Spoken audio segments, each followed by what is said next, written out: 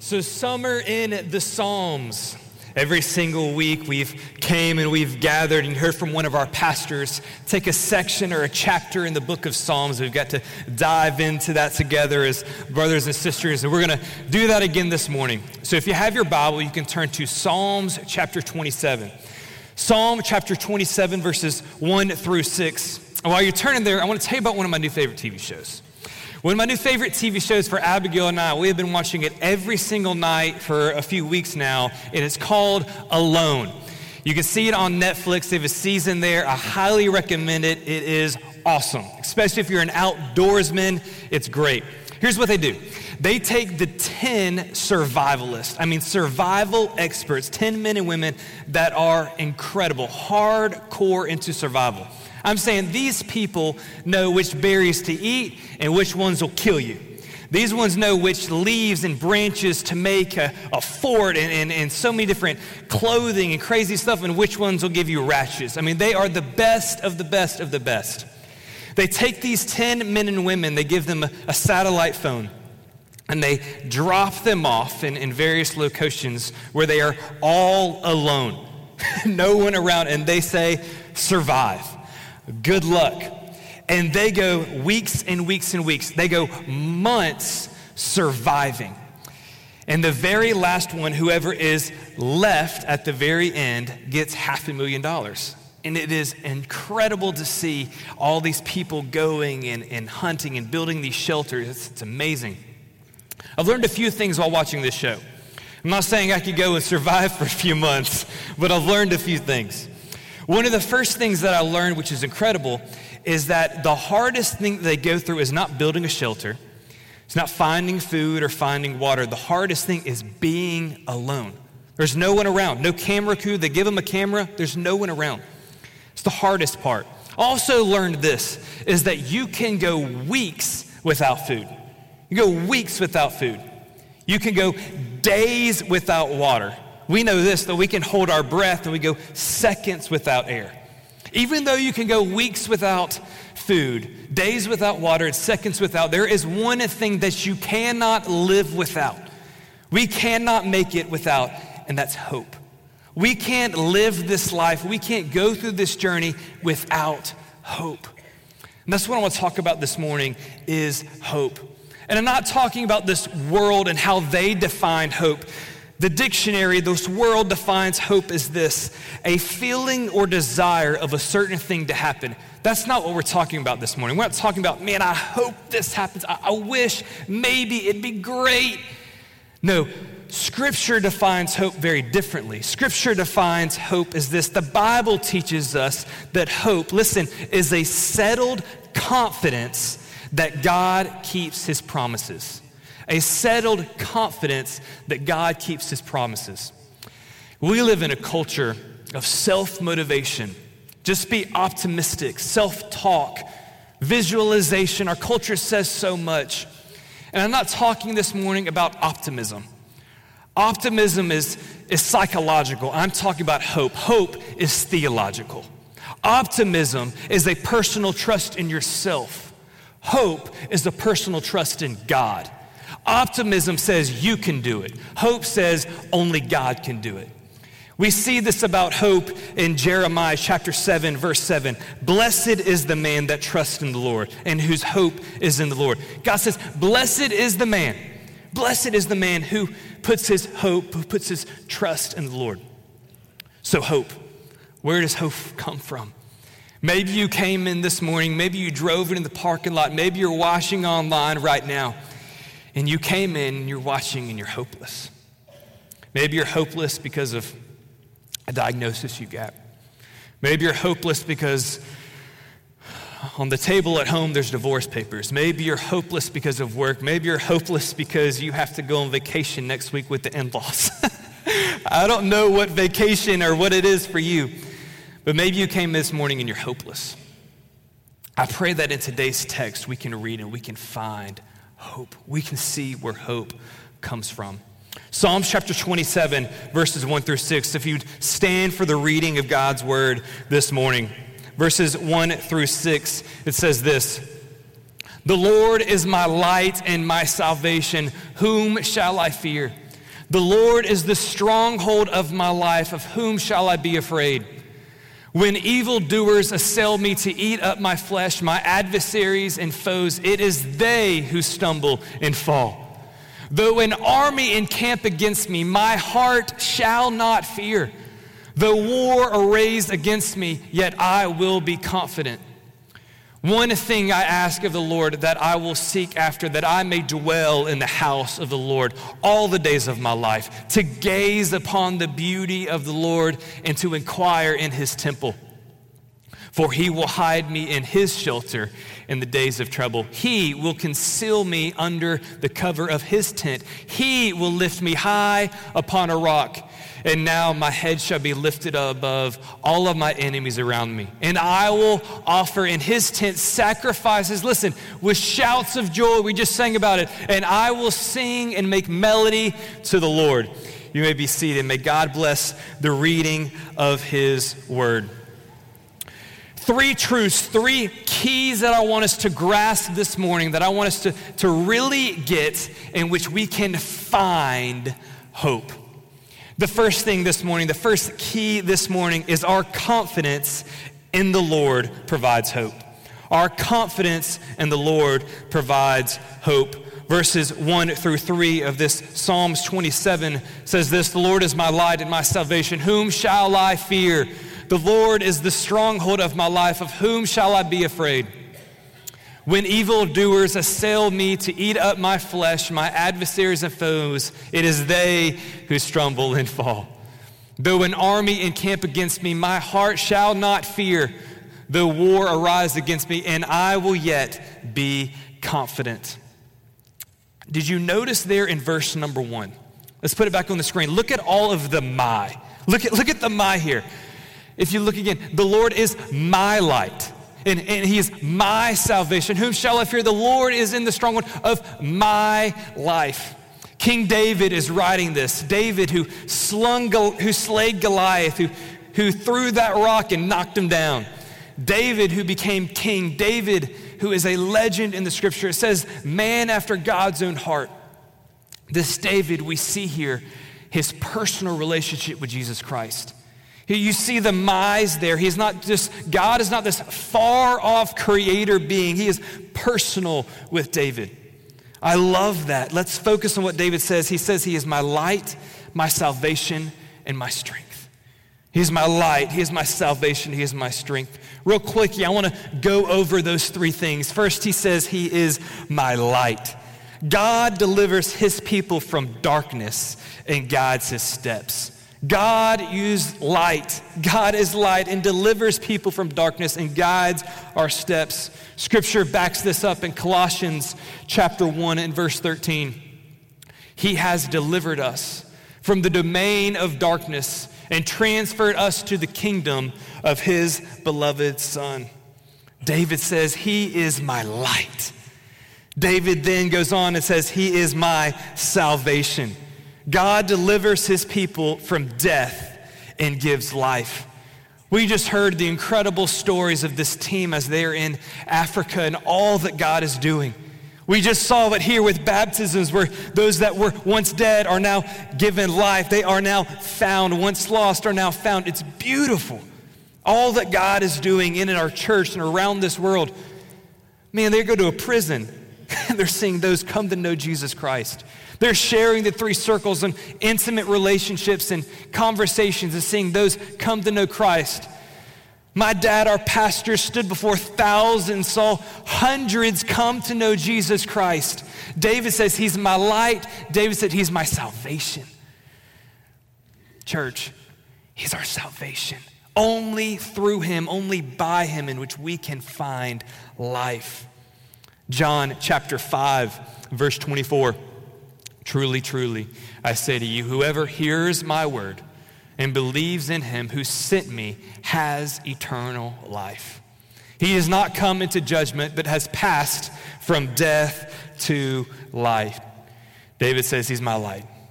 He's my salvation. And David said he is my strength. God delivers his people from defeat. God delivers his people from defeat.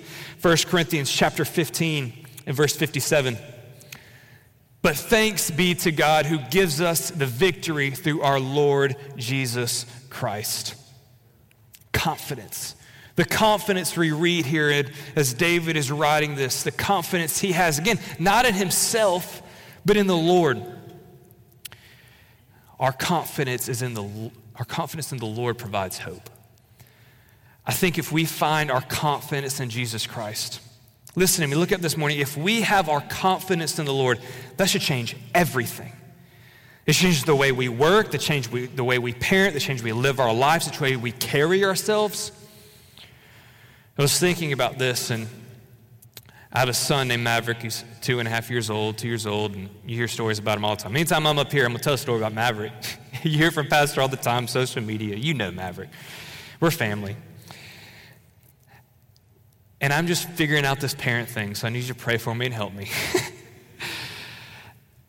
But I pray as Maverick grows and gets older, I pray that I can model for him that my confidence is in Jesus Christ. My confidence is not in my work. My confidence is not in my wife or how bad my golf game is. I want Maverick to grow and know that his confidence is in the Lord. That his mom and his dad are going to be his biggest cheerleaders.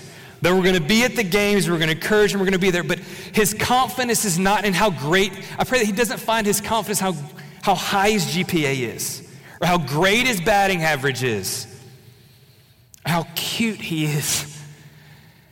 May his confidence always be in the Lord Jesus Christ. May it not be in what I think, or what his mom thinks, or what his coach thinks, or what his teacher says. May his confidence always be in Jesus Christ. And if that is true, guess what? He will find hope. I think we read this. We read about confidence. We read about David and the relationship he has with the Lord, and how personal it is and how great. And we hear that, we're like, that's really good, but that was a long time ago. Like, that was thousands of years ago. David was a king and lived in a palace. I have to pay for a mortgage. Like, there's different things I have to deal with that are very, very different. Like, David had multiple kids, 19, but he had tons of servants to help out with those kids. It's just me and my wife, and we're barely trying to make it with the 2 that we have. Like, I think sometimes we think the God of yesterday is not the God of today. And Scripture says something completely different. Scripture says this in Malachi chapter 3 and verse 6. It says this, "For I, the Lord, do not change. Therefore you, O children of Jacob, are not consumed." He does not change. Again, Hebrews chapter 13, verse number 8. Jesus Christ is the same yesterday and today and forever. He does not change. The same God as David is the same God as us today. We can have that same confidence that David writes, that David tells us about. We can have this today. God will never change.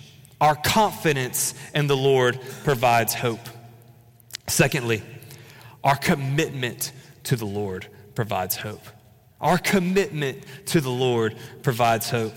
Psalms chapter 27 and verse 4, and going to continue in our text. It says this, "One thing I have asked of the Lord, that I will seek after, that I may dwell in the house of the Lord all the days of my life, to gaze upon the beauty of the Lord and to inquire in his temple." I really love this. This is one of my favorite parts as I've been studying and preparing for this morning, is that David, like legendary David, again, slayed Goliath, man after God's own heart. Yeah, he made some mistakes big time. But David, he tells us here his one goal. We see David's life verse, his mantra, the one thing, David's one thing that he wants. He tells us here in verse number 4. Look at it, it's underlined. "My one thing I've asked the Lord," the one thing David wants of anything else, here's the one thing. Here's David's life purpose, life mission, life verse. "That I will seek him." Listen, "that I may dwell in the house of the Lord all my days, to gaze upon the beauty of the Lord and to inquire in his temple." David's one thing that he wants, Listen to this online. To be with God. David's one thing, God, of anything, here's the one thing I want, to be with you. To be with you, to be in the temple, to be with brothers and sisters in Christ, to have a personal, intimate relationship with him. That's his one thing. I love that. Every single year, I get asked, our middle schoolers here at the academy are given a project in Bible class. And they're told to go and to interview a pastor, go and ask him some questions. And so every single year, this time of year, I get bombarded with middle schoolers because I have to answer these 5-6 questions. Most of them are like super last minute, hey, answer these questions because I got to turn this in tomorrow. I'm like, all right, that was me, I'll answer them. And so whatever it is, I always remember one of the last questions they ask.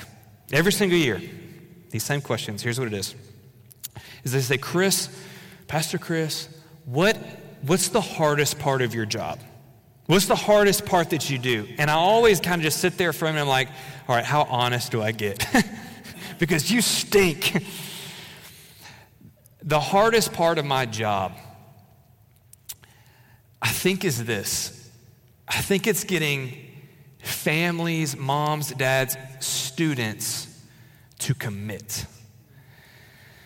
To fully go all in, to understand what David is writing here is that the number one thing, the most important possible thing is your relationship with Jesus Christ.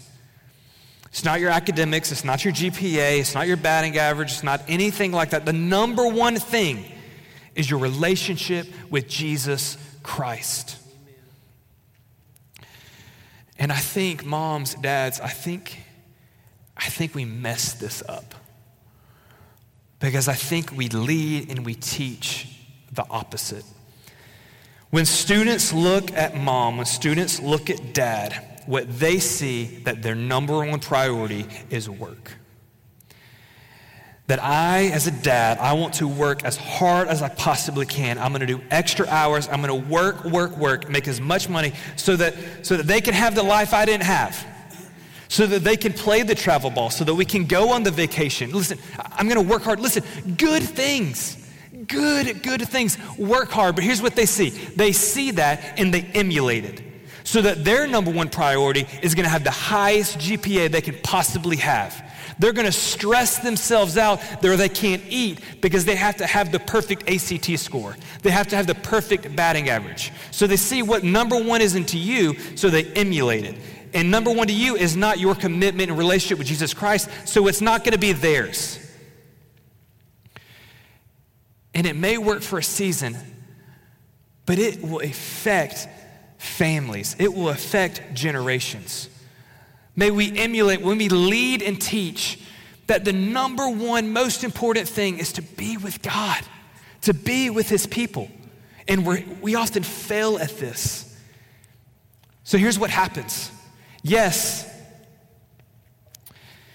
she may have made Azalea Trail, but her confidence and identity comes from what people think of her and how she looks. Yes, he may have made the baseball scholarship, but he lives off your faith and your relationship with Jesus, and he doesn't have a relationship with Jesus Christ. Yes, hey, they made a 31 on the ACT, but they don't know Jesus. We must lead and emulate and teach. The most important thing is the relationship with Jesus Christ. We do what David teaches here. When David says, I just want to be with Jesus. I just want to be with Jesus. Psalms chapter 37, verse 5. Commit your way to the Lord. Trust him, and he will act. I think that's sometimes a risky thing. Like, all right, I get it. Commitment is a scary thing, but if I go all in on this Jesus thing, will it be worth it? Absolutely. Commit your ways to the Lord. Listen, and he will act. It will work out. If we commit, he will act. So we see that we need to commit to the Lord. We see that our confidence is to be found in the Lord. Those, listen, will provide hope. But the third and last thing that David reads and teaches here is that our comfort in the Lord provides hope. Our comfort in the Lord provides hope. Psalms chapter 27, verse 5 and 6, last two verses. For he will hide me in his shelter in the day of trouble. He will conceal me under the cover of his tent. He will lift me high upon the rock. And now my head shall be lifted above my enemies all around me. And I will offer in his tent sacrifices with shouts of joy. I will sing and make melody to the Lord. There are two things that we want. To the senior adult in this room that is a manly man. To the third grader that is watching online right now with mom and dad. Every single one of us, here are two things that we want. We all want to be loved, and we all want to feel like we're safe. We all want to be loved, and we all want to feel like we're safe. Those are things we can't provide ourselves. Those things we may try, we may muster up with all that we can, but those things truly can only be found in Jesus Christ. Those two things can only be found in him. So look at how David writes this. Let's look at verse number 5 one more time. For he will hide me in his shelter. He will conceal me under the cover of sin. He will lift me high upon the rock. This is him. This is God. Only he can provide. Only he can fulfill. Only he can find true hope. So this morning, you want to know comfort? You want to have comfort? You want to know comfort? Know Christ. You want to have comfort? Have a relationship with Jesus Christ. David, because of his faith, he was confident, he was committed, and he was comforted. He had hope. So because he was confident, because he was committed, because he was comforted, what did he do? David in this moment writes these first 5 verses as we see and we dissect it together. What is his response? David writes of how great God is and his relationship with him and how thankful he is. What next? Verse 6, we just sang. Verse 6 is how David then responds. Verse number 6. And now my head shall be lifted up above all of my enemies around me. Listen to this. And I will offer in his tent sacrifices with shouts of joy. I will sing and make melody to the Lord. His response, thankfulness. His response, shouts of joy, of thanksgiving. I came up here this morning preaching and teaching and preparing, and I'm a little bit sleepy because I just had 2 back-to-back weeks of camp, and it was fun, it was great. So 2 weeks ago, I had bro trip. We took about 50 teenager guys, and we go to Camp Baldwin and study the Word of God together, and we had an incredible time.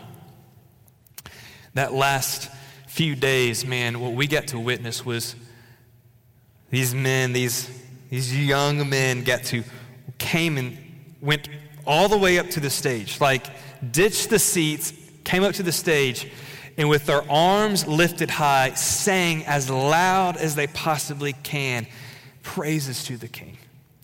Now, they didn't sound very pretty, but they sang as loud as they could, praising, worshiping, shouts of joy. Just earlier this week, we had a camp for just girls, and so over 60 girls got to gather, and ladies, and here's what they did like the last day. They stood on top of their chairs and were yelling, shouting, shouts of joy, praises to the King. Thankfulness.